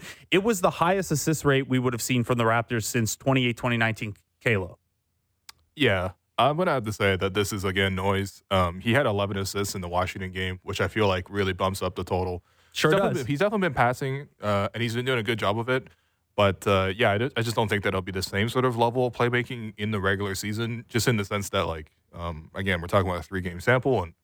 But at the same time, like, I like that he's been a willing passer. I like that he's been able to come up and set the floor for everybody else. And, I don't know. I think in terms of who's going to lead this team in assists, I would say it's either Pascal or Scottie. I kind of both expect him to be in that 6 range. And then I probably expect Dennis to probably be closer to maybe 5 to 6, but a little bit below that. But, hey, listen, one of the nice things about preseason is outside of that Washington game where they had 36 assists, by the way, which is phenomenal, there's been an even distribution in terms of, like, lots of guys are getting on a score sheet with 3 assists versus one guy has, like, 10 assists and most of the other guys have 1 or 2. And that's kind of what I hope to get at with this one is, like, yeah, okay, the degree to which Dennis is leading the team won't stay up, but how do you feel about the potential that, he does end up leading it? Or is that, an indicator that maybe the ball's not moving around as much as you hope? Obviously, someone having a strong individual performance is rarely a negative. But Alex, how do you feel about that one, just in terms of how it signifies the offensive distribution? Yeah, I think I'm with Will there in terms of, I'm not sure if there's any player on this Raptors team that's going to be like, amongst like the league leaders in assists and that nature. But if you're getting that ball movement, like even Jakob too, I feel like Jakob not going to get a lot of the assist numbers, but like I guess like, I don't know, like hockey assists or whatever you want to call it. The Rudy Gobert triple-double screen assists. Yeah, screen assists, all, hockey assists, all that stuff. It's I think... we got to stop inventing more assists, man. The assist is when you pass the ball to a guy who scores. That's it. Man, this not what James Naismith, wanted, man, when he saw that peach basket. But like... Yeah, but he didn't want people to dribble. So yeah, he was getting people to tackle each other. And stuff. You know what? Traveling, we should introduce traveling to the game. But I think it's the same. It's like if Pascal, Scottie, Dennis, even looking at Jakob... my thing is like, that's why I think you guys talk about like, Scottie maybe playing with some of the bench units and stuff. Like, I think the bench unit needs an organizer, needs a playmaker, right? There's a lot of great athletes there, but like, who's gonna take up those minutes? Because I mean, as nice as Gary makes those passes, when he makes that one nice pass to OG and he makes sure he does a little follow through on that. Like, I do think that's the one thing I'm going to look for in the second unit, especially. Okay, so related to this idea of who is taking up the possessions and where usage is going, Scottie Barnes, obviously tremendous preseason. In just 22.1 minutes per game, he averaged 18.5 points, 6 rebounds, and 3 assists. So we did the over-under last week on whether he'd get 30 points plus rebounds plus assists. He was getting almost there in 22 minutes in the preseason. Yeah. I think that is going to continue. Will, the question that comes from it, though, is he had by far the highest offensive usage on the team. Now, maybe this is him getting his stuff in the preseason. Maybe we're going to see more playmaking from him. When we compare the scoring load to the assist load, was a much more scoring-oriented load than we had talked about last week in terms of Scottie's stats. How do you feel about Scottie's particular trend, specifically him being the highest usage scorer on this team and maybe not leading them in assists? I would say this is just very nice. I mean, like, this is what everyone wants. Like, either now or in the future, this is what everybody wants. This is what the front office wants, what the coaching staff wants. It's what the team needs. The team needs a second player alongside Pascal to initiate most of the action. And so that aggressiveness is super welcome. I think that if I had any issues with how he played last year, it was just so many games he would sort of float out, especially at the start of the year. He's never floating out of any game. You're noticing Scottie on every single play. He's popping up here. He's blocking a 3 here. He's running the fast break here. He's getting the rebound. He's dunking the ball. He's shooting the 3. He's relocating. He's playmaking. No, I mean, this is what everyone wants, So, yeah. Yeah, I mean, this is a big part of why I think there was so much disappointment with Scottie last year. Like, less about, like, I mean, you can look at his overall, like, body of work. I know the stats ended up coming up, like, pretty equal to, like, his year one. But it's just, like, how are those stats, being accumulated and, the consistency of it, right? Like, there's so many games. You remember looking up at, like, the scoreboard at Scotiabank Arena, and it's like, wow, like, Scottie's got 0 points, like 5 rebounds going into the fourth. And then every one of those games, he would seem to put up 8 or 10 in the fourth alone. Exactly. And it's like, forget about the counting numbers and stuff. It's just like, I think Will mentioned this too on the React Pod last week. Like you got to be sometimes the leader just like on the court with your energy and stuff, right? And like this team needs that. Like a lot of times they were lethargic last season. And if Scottie's going to play a bigger role, it's not just about having the ball in your hands. It's not about the counting stats. It's about like leading the team in that way, right? In the energy department. So that's all the stuff I'm looking from him this year. Okay. A couple supporting cast ones for you guys here, and we'll run through these a little quicker so we can do NBA stuff in the final segment. So we can talk about what the Raptors wore for Halloween. Yeah, I can't wait. Okay, so obviously it's about to be spooky season. The exact minutes total, who cares, because it's the preseason. But based on rotation patterns and who played the most, Alex, Malachi Flynn was 6th on the team in minutes per game and 5th in total minutes. Spooky. Even if we, yeah. So I guess that's a Nize it from you. What is a reasonable spot for Malachi Flynn? Do you think this was more seeing what he could do in those minutes, or this is the plan entering the season? I wouldn't be that excited if you told me that Malachi was like locked in as like a backup point guard coming off the bench. I think Scottie can play some of that. Maybe Pascal sometimes. Like, we can find different solutions for that. Multiple ball handlers on the floor. I think we know what Malachi Flynn is as a player, at this point, and, the good and the bad. And I just don't think he has impressed, like, even last year when he was getting, like, extended stretches to play. Like, he just doesn't strike me as someone that I want to rely on as a, like, the first point guard coming off the bench and organizing the second unit. How do you feel about that one, Will? I mean, look, we're giving him a shot to start the season, and we'll see how it goes. Like, I don't mind it to start. There are only so many minutes to go around. And he's not going to play that many minutes in the regular season. Though. Yeah, I mean, he's not going to be sixth on the team in minutes per game, certainly. It was more about his spot. But he'll have a role. Like, he'll have a role. And I think it allows Scottie to play more as a five. I think if you make Scottie the point guard, he's going to spend a lot of time distributing the offense. Then he has to give up the ball, then come back and get the ball, and then score. Like, there's a lot of times in the 21st-second shot clock, you're not going to be able to get all that done. But if you have someone else run the point and you have him initiating more as a screener, he's more involved. You could score off of one touch rather than sort of two touches. It makes some sense. Like, I mean, again, it all depends on what Malachi has. But I mean, if you're going to keep him around for this long, you got to at least sort of see. I know that's we're not really selling it, but like, damn, You don't want to tell him to Nize it? All right, man. All right. So there are only so many bench minutes to go around. Grady Dick might not average 16.6 minutes during the regular season because, like we said, Scottie was only playing 22. There is going to be a minutes crunch. But when he was on the floor, Grady Dick took 3-point attempts on a per-minute basis at the second highest rate on the Raptors. I think we all understand and agree that that's a good role for him. But there was a pretty significant gap between Gary Trent at the top and Grady Dick as the number two. This doesn't really fit the format of the segment. But Will, would you like to see in those opportunities Grady Dick be even more aggressive, maybe looking for a shot? No, this is where I'm going to be like 23 on the Leafs. Someone Nize it, all right? Because I had that loaded the whole time. Wow. But I just agreed with all the other statements. Matthew Nize it. Yeah, zero laughter in the studio, by the way, guys. I wonder if Kipper and Born are going to use this segment later. Womp, Probably not. But no, seriously, like, I think for me, like, the way Grady's making reads right now, like, I just want him to feel his way through the game. If he just came into the game and just chucked, and that leads to lower percentages and things like that, it's going to make him look bad. It's going to make the team look bad. Like, he's got to figure it out on his own. But I think the bigger thing is just, like, I need to see a higher three-point attempt volume from OG Anunoby. I'm not going to blame OG for any three that he takes this season because we're going to need as many of those attempts up as possible. There's a lot of opportunities where he's turning down the three or he's looking to swing it or he's not coming off the screen right. Figure it out because I want OG and Gary to be 1 and 2 neck and neck all season in terms of three-point attempts. And we didn't really get to see that so much. And it's not like he didn't have the ball. It's mostly just finding those opportunities.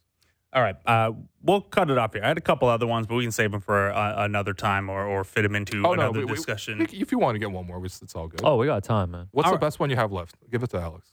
All right. So Gary led the team in steals per 36 in the preseason. We obviously know 2 seasons ago, Gary Trent took a step forward, at least as a disruptor and a ball hawk. I would argue that, some of the discussion at the end of that season about should he get all defensive votes had gone way too far. Steals and deflections aren't everything, but we saw him take a step back defensively last year, and it was a little disappointing after the growth he had seen. What did you see from Gary Trent Jr. defensively in this preseason? And do you care about steals and deflections as an indicator for just Gary's level of being locked in? Yeah, no, I do. I think Gary honestly like sometimes doesn't get enough credit of just like being shuffled around in different roles here in Toronto so far. Like even last year, I know seems like, and even in the preseason, every time he gets asked about like flipping between like starting lineup, going to the bench and stuff, we know when Gary's on the offensive end what he can do. But I do feel like he does feed off when he's able to bring that energy on the defensive end, and I think that's what. I think playing in this new defensive system, I think having a new head coach, I think it's going to invigorate guys like Gary to kind of just be who he is. Like, he's not the perfect defensive player. Like, he'll make mistakes, but I like that aggression from him. And I think it'll translate well for him for his, like, overall game. Yeah, there's certain players where you can make a variety of defensive contributions, like Scottie and Pascal, OG, for example. Those guys can make pretty much any play. Steal a ball, block a shot, get a big rebound, force a guy into a shot clock violation, switch onto every position. Like, that's amazing. Gary's not one of those guys. It's not that he doesn't have that luxury. His way to contribute on defense is to get those steals and deflections. And so, I mean, even last year, he was like second in the league just behind Fred at 3.6 deflections per game. Like, it's the same mark as like a Drew Holiday or like a Shai Gilgeous-Alexander across the league. So he has that ability to be disruptive. So, I mean, I just want to see more of that. I mean, I think, overall with Gary, like, giving him that opportunity to sort of be free, to be himself, even do little silly things like holding the follow through in the pass. Like, I think it just all suggests like a guy who looks really engaged with the play, and obviously his role is to score and contribute. But there's other things that we saw. I mean, we saw a little bit of sprinkling of playmaking. We saw a little sprinkling of more defense. Like, that's great because we already know what he can do right now is very important for us with the 3-point shooting. But there are other things that he can bring, and if he feels fully empowered to try to make those plays. I'm always encouraging of it. Plus, shouts at Gary, man. Shouts at Gary Trent Sr. Also come on the show. Yeah, answer my text, man. For Junior, it was a really encouraging preseason, I thought, in a lot of these ways. No, I think, and Gary's another guy contract year, right? Mm-hmm. Like another contract year guy. So I'm not saying these guys don't lock in when it's not contract year, but he'll be doing everything to get all those counting stats. All right, last counting stat one, Alex. Will Lou averaged 5.2 patties per 48. During the preseason. Is that nice? Wow. Is that noise, or does he need to Nize it? As if I did not bring you 3 on Friday. The context is, Will was kind enough to buy both of us patties. That is definitely nice. And we are, due to some new rules about media dining pregame, we do have to find our own way. So there's a very nice patty place at Union Station. And, it's very nice. I'm expecting that. I'm expecting Will to take care of us. Yeah. Well, I've already told you guys. We're going to Shanghai 360 for the home opener. That is what they call our show. Once again, I've told you this. Now available on Shanghai 360. Oh, brother. It's like Shanghai Noon. All right. Take us to break. We got to get out of here. Wilson in this instance. Yeah. All right. We're going to take that break. That's pretty good. That's pretty nice. All right. We're going to take that break. I've been your host, Will Lou. You've been listening to The Raptors Show on the Sportsnet Radio Network. The most opinionated Maple Leaf show out there. Real Kipper and Bourne. Be sure to subscribe and download the show on Apple, Spotify, or wherever you get your podcasts.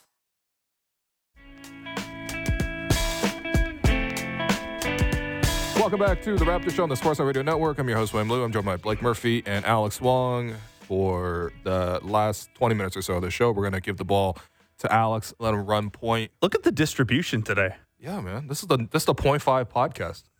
Right. Yeah, have a good show tomorrow, though, guys. Don't forget to bring in a copy of Prehistoric, though. Tomorrow is officially the book launch date. Don't you have like 80 of them at home? Well, I would like it displayed. Oh, okay, fine. Can we do an official book signing on the show tomorrow? I want to bring mine in. It's still not signed. No, bring yours in. I can't wait to spend the last 15 minutes of tomorrow's show promoting the book. We're all trying to find out the guy who produced this segment. So, anyways, what can we talk about? Yes, the Raptors had Pascal Siakam hosted, I believe, the team's Halloween party at Casa Loma last night. Shouts to Joseph Cacharo. That's also where he proposed to the Queen. Nicole, congratulations. Hey, man. And Pascal dressed up as Nino Brown, Wesley Snipes' character from New Jack City. And there's a photo going around. So that's Darko Rajakovic? That's Darko. In the Pirates of the Caribbean? Yeah. I realize the podcast listeners can't hear it, but everyone's undoubtedly seen these photos by now. If you haven't seen it already, Pascal has them up on his account. The Raptors social account also put out a video of sort of like the costumes. And yeah, Coach Darko was there with the eyeliner, with the look like a drawn-in beard. I mean, or a mustache at least. And yeah, he's fully committed to this Jack Sparrow costume. And I don't know, it just seems like a great time. Also, shouts to the Tier Zero team. They really made it look amazing. Like, especially with all the content that came out. Shouts to Pascal's costume as well. Dew from Tier Zero is in that video. That's the guy that's next to Pascal. That's right. And we actually ran into him at a restaurant. We were at Simple Things in Parkdale a few weeks ago. We literally saw him earlier this week. Wong bomb alert here. We ran into him, and he was actually asking us, hey, like, what do you guys think? Costume ideas for Pascal.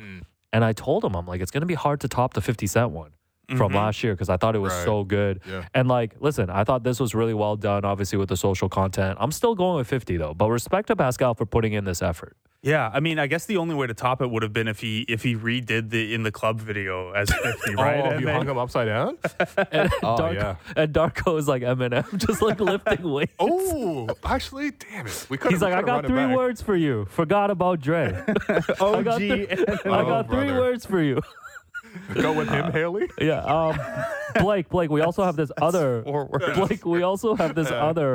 photo of so Grady Dick was Scooby-Doo And I have no idea what Scottie Barnes was, so I'm gonna need you to Nize it or not Nize it and tell me what's up. It's a good one. It's Frozone from The Incredibles, which was like a Disney Pixar. Yep. Like, I don't know, 20 so years, the family, 15, 20 years ago now. I've actually never watched. Yeah, I never watched the movie though. So it's a good look. It's very. I mean, the costume's not that complicated, but the like Cyclops X-Men thing across across the front makes it work. I thought it was good. Frozone. Yeah. Okay, what's his superpower? He can create ice or something. He can create Froyo. He's like Mr. Incredible's best friend, I think. Okay. It's like the next door neighbor kind of situation. Yeah. I like that. Yeah. I like that. Yeah, I don't know. It's been a while since, he has the ability to create ice and freeze surfaces by manipulating moisture. Okay. He's a refrigerator. He's Mr. Freeze. Think Arnold as Mr. Freeze, but like cool and Disney Pixar. Blake, you were also telling me there were some guys there that weren't pulling their weight in terms of putting in the 100% effort. Let's go. Yeah. Look, I don't call these guys out. I don't want to judge until we decide if we're doing anything for Halloween because I might be the mail it in guy. Yeah. We can. If you want. Jakob Poeltl was in just a pink shirt and like one of those headband horns. So he was a unicorn. Very on brand for Jakob, though. I have never seen an NBA player put less effort into their outfits. No offense to Jakob. But and Gary Trent Jr., I think, was just dressed as himself. Like Otto Porter, so apparently on the Raptors was account, muted. He just wore like a cowboy shirt with the fringe on the breastplates and a cowboy hat. It was like very simple, but at least it was in. But Gary Trent Jr. was wearing a Jackie Robinson jersey backwards, and then otherwise just like looked like his normal self. So I didn't really recognize it either, mostly because I just don't know my 90s hip hop. But apparently, the Raptors social account credited him as one half of Crisscross. Oh, okay. This is 80s hip hop. It's 80s hip hop? Yeah, wow, damn. Even I might be too young for that. Yeah. Finally. When was Gary born, man? Gary's probably born like 2000. Okay, but I like that. I like that. But they have guys. I'm gonna have to dig deeper to find the Dodgers because there's like the iconic them and the Knicks and Yankees jerseys. Yeah, that's right. Gary's born in 1999, man. How do you know about this? I mean, New Jack City is not a new movie either. No, but that's a classic though. Yeah, they gotta Nize it. What is this note I have as Jim Sand? Jim Sand dressed as Forrest Gump. So I went through some of the photos to look at the background and all that kind of stuff. So we got a lot of it already. Chris Boucher came as a boxer. Okay. So he had like the boxing robe. With his custom-made robe, which was nice. Yes, it had the Raptor insignia in the front too. Like so. He's like, "Where's Will Lou?" That's pretty good. We had two, not one, but two Squid Game characters. We had Ron Harper Jr. as one of those like Squid Game, the red grunts, with the little mask, that's an amazing costume. So he had the all red jumpsuit with the hood on, and then he had the triangle mask. And then, and then Dennis Schroeder came in as the Squid Game, but like the boss, the front man. Oh, okay, I like that. That was a different mask, but essentially like an all black kind of jumpsuit, all that kind of stuff. Christian Coloco just had like a skull mask on, which low was effort again. Low effort. I mean, I had to say, I definitely had a lot of these Halloweens in my lifetime where I just threw on a cape and I'm like, all right, I'm time to beg for free candy on the street from strangers. Precious was, I don't know what his costume was, but he had a Yankee hat on with the Kanye shades, from like graduation era kind of shades. I'm not sure what that was. Otto came as the generic cowboy, as you mentioned. And then, Jim Sand dressed up as Forrest Gump. He dressed up. Okay, I need to see a photo of this offline. It's in the background. If you pinch in, like scroll in, on Pascal's post, you actually see Jim Sand. I respect the Sandman for coming through. Enter Sandman. You tell me Otto said this is a work function. Like I'm just a cowboy. I don't know what your approaches are to Halloween, but like it's been a while since I don't know about you guys. Like, you guys still dress up? I mean, I live in a neighborhood where like kids will actually come up to the house and like ask for candy and stuff. So I do put on like a costume and hand out some candy that day. If the Raptors are not playing the Hawks, which is what happened last year. Yeah, the Raptors have played a lot of Halloween games over the years. So I was on the way up, and then like in my early mid-20s when you're doing parties for it and stuff, I would go hardcore. Like I have bicked my head before as part of a when I was when I was Jack Skellington and had like the makeup on the whole head, and like I've gone hardcore before. But then like I'm in my 30s now. Like I'm not going out on Halloween night and partying and stuff like that. But now I have a nephew who is like really, really into Halloween. So I'm going to have to come around. Like this year it falls on a Tuesday, so I'm obviously not going to get back home for that. But he's like Halloween obsessed. So I think in the near future, I'm going to have to find my way back to Halloween costumes. Yeah, for my parents, I feel like maybe it's just like the immigrant upgrade or whatever. They were just like, we already bought you one costume last year. You got to go. You got to run it back. You got to reuse. So there's a lot of like, multiple years of going into Digimon. Reuse. I really, honestly, I got the head shape for it exactly. Yo, relax, all right, Derek. I did not actually go as a Dragon Ball Z character, despite all the opportunities to go as one. So so are we There doing... were a couple Dragon Balls. They weren't players on the team, but I saw some pictures. There were a couple people doing Dragon Ball Z at the event last night. On the Raptors? Was not familiar with their game. No, they were just like players, employees. but employees. Okay. Okay, identify yourselves. One of them did the Krillin thing. Like, really? Like the bald head and put the dots on the head. Yeah. Wow. Yeah. John Wiggins? No. No, okay. Not that. Just checking. All right. What are we doing for Halloween? Because officially Halloween is next Tuesday. So, I mean, my one suggestion is we can dress up as each other. So, like a homage of each. Like, I can dress up as Will. What's that going to look like? You can dress up as go to me. All three of us are dressed like the same today. Will I don't know that it would Will be... can dress up as Blake. Yeah. I don't know how Blake. different Maybe it I would get be. like a tattoo sleeve. Like band shirt, tattoo sleeve, band shirt. Okay, you know what? Me, some ridiculous looking toque. And like 7 product placements at my desk. 30 New Balance. Okay, so are we Maybe saying... we can also pretend to be each other. Like we play each other's roles, too. Oh, you mean I can host? Nice noise? No, well, I would be Blake in that case, so I would have to do that. I want to... Yeah, okay, maybe... you could be Blake. You can be Blake all you want. Yeah, go ahead. You know what? Let's see. I could be you. I'll just sit in the corner and be like, all right, that's guys, a good call. This is the next topic. Maybe for one segment. So I don't get, show notes from the bosses. For segment 4 that day. I was going to say, because segment 1, like it is the day after a game. So segment 4 on Halloween, I'll figure it out with you guys. We will, I guess, role play each other. But are we doing standard costumes as well, or just the role swap? You want to just roll in jerseys? Why don't we make that a jersey? Are you trying to dress as Nick Kiprios for Halloween? No, you can come in as a Justin Bourne. That Bourne jersey is coming soon. Let's talk about the costume. Okay. But I do like his Bourne identity. I do like the segment 4 idea. All right, sticking with the Raptors. Yep. So I noticed as I was watching the game closely on Friday that. By the way, you really wanted to put $100 on the Wizards. Okay, here's the story. And now it's time for bet. So here's the story. Yeah, okay, we're courtside before the game. Yeah. And Will is like, look over here. A certain Raptors player seems a little lethargic. Well, they came out to the warm-up with a huge yawn. And I'm like, huge yawn. Missed a few layups. Meanwhile, I'm looking over there. I'm like, oh, wow. Jordan Poole. Like, Danilo Gallinari. Like, these are bucket getters. Come on. So I was like, I told you Gallinari. I told you no, by the way. 7-foot Tim Bontemps is going to give the Raptors buckets. So I was like, man, Will, find your Bet Rivers account because I bet all my money away last year in the AFC Championship game because I took the Bengals. And that was that was a questionable roughing the passer call at the end there on the Chiefs, but to get the Chiefs to win. But yeah, I wanted to bet on the Wizards, and obviously that didn't happen. But anyways, Grady Dick hit a bunch of threes on Friday, and I noticed now there's this bit of a team-wide ice in your veins celebration that's been taking place in the preseason. And Blake Murphy, I believe you have some thoughts on this. I actually have some borrowed reporting on this. So it is adjacent to ice in the veins, but it is not actually a straight ice in the veins thing. So this goes back. This is Dan Woike of the LA Times wrote a story about this late last year. And the story starts with Dennis Schroeder Jr., his son, who I believe would be 5 now, doing the pose in the Lakers locker room after a win because they're all having fun with it.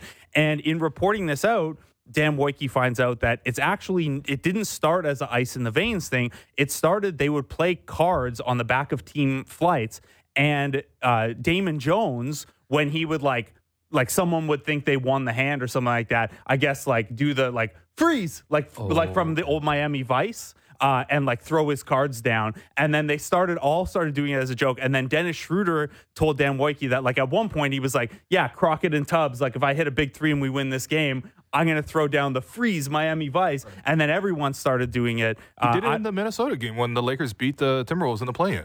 Yeah. He had a huge 3. LeBron drew the double team as always. Yes. Kicked it to Dennis, and he hit the 3, and he hit the celebration. Yes, so, Miami Vice. There it is. Wow. So apparently that is the order. There, obviously very related to ice in the veins, but it was more of a nobody move. You thought you had this one, freeze.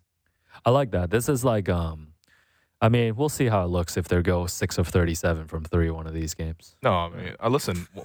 It's like the Jays getting rid of the home run jacket. There's a big deal made out of it, and then nobody hits home runs. When we play in that media game, which is coming up next month, and I hit a 3, and I will hit a 3 in that game, I'm going to yell out rice in my veins. You remember? Oh my God! You remember one time we were at the one of these practice facilities here in Toronto. Had a run shot, and I hit an NBA level 3.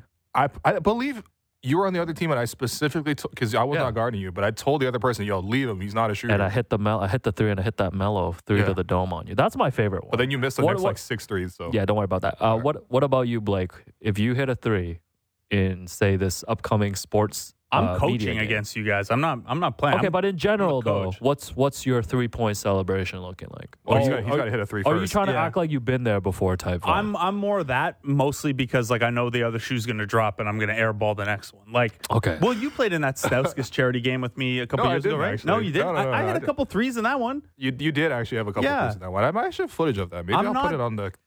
I'm not much of a scorer, but I can knock down like a wide open catch and shoot. Yeah. I'm just more on the defense. What did you call me? I think that was the day you called me PJ Trucker Hat. That's pretty good. Oh, wow. I didn't even know I had that, but that's pretty good. Okay, that's actually a really good one, man. Yeah. Damn, guys. You're not a Milwaukee Buck. You got John Deere. Oh, wow. I like that. All right, we got 5 minutes left, man. What you guys want? Well, I'm looking at this rundown, Alex. You have plenty of topics in here. Why don't you run one of them? What's going on with you, man? Sorry, I was trying to tap out. You want to run the farewell Tim Chung segment? You want to talk about OG shutting down Jordan Poole? Yeah, OG shut down Jordan Poole okay. on Friday. So no goodbye to Tim Chung. And no Tim Chung. We'll save you for the banter pod. Wait on that, Tim. Yeah, and this is one of my favorite. Derek, you have this clip? Let me know. If you do, just play it. OG Anunoby. I have 3 words for you. OG Anunoby. I don't know why. I love hearing that clip. That was from a question. Obviously, they're asked. Darko was asked after Friday's game about Jordan Poole going 1 of 15. We're gonna have high usage for that drop, by the way. I love that one. Anytime we talk OG, I want to hear it. It's gonna be the new Scottie Barnes. It's gonna be a new one. And Darko over the weekend went to famous Thai restaurant Pi here in Toronto that many Raptors players visit. So I got 3 words for Darko too, man. Pads to you. Wow. I got 3 words, but I got 3 words for you, Blake. OG Anunoby. Yeah, well, here's the update. So if you remember last year, OG asked for everyone to start spelling his name O.G. instead of just OG, and it drove me mad because OG is just shorthand for Agugwa.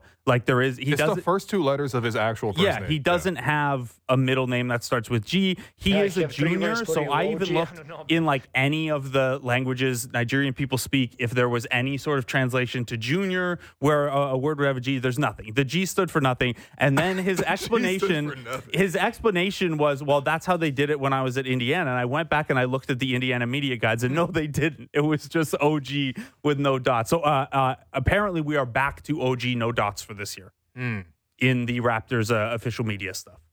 So now it's definitely only 2 words. It's definitely just 2 words. But shouts to Darko, man. I love that. I love that he gave that credit to OG because he did a great job guarding Jordan Poole. And there was one possession where Jordan Poole got off the ball because OG was locking him up, and Jordan Poole just stood out of bounds for 3 seconds. He's like, I'm going to break. I'm done with this. Man. This is a preseason game. Don't you know I dropped 41 in one of these? Yeah. Just stayed out of bounds to avoid OG. OG said dots or no dots, you're not scoring. Period. No, the O That's a good one. The O.G. I don't know what I'm doing this whole You're segment. on fire today, man. Just saying random things. No, you got the 23. I'm gonna Nize at 23. No. That was crickets in here when he said that. The O.G. did seem like a media day troll, not Jimmy Butler, media day photo level troll, but even for me last year, writing these episode descriptions or whenever, we do interviews with him, I have to make sure I get it right.